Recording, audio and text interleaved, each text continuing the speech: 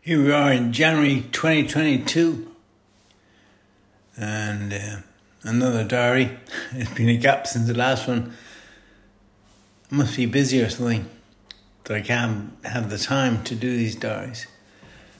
But anyway, my day starts as usual, early in the morning, get some walking done, get up at 5, out walking by 6:30, and now with the late rising of the sun, I probably go out closer to 7.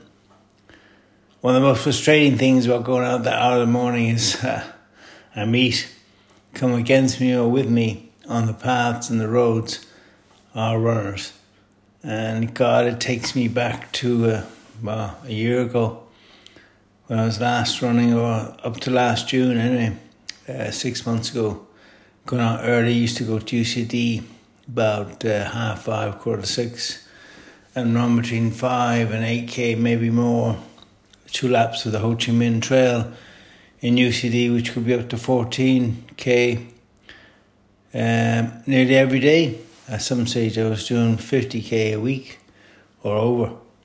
And although I was probably going to retire this year, regardless, I got these fancy ASICS yellow runners for the last season in my head, but that was cut short in June.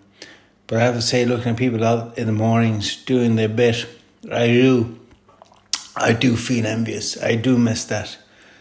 But there's no point going forwards if you're looking backwards. And as Don Henley said in The Boys of Summer, don't look back, never look back.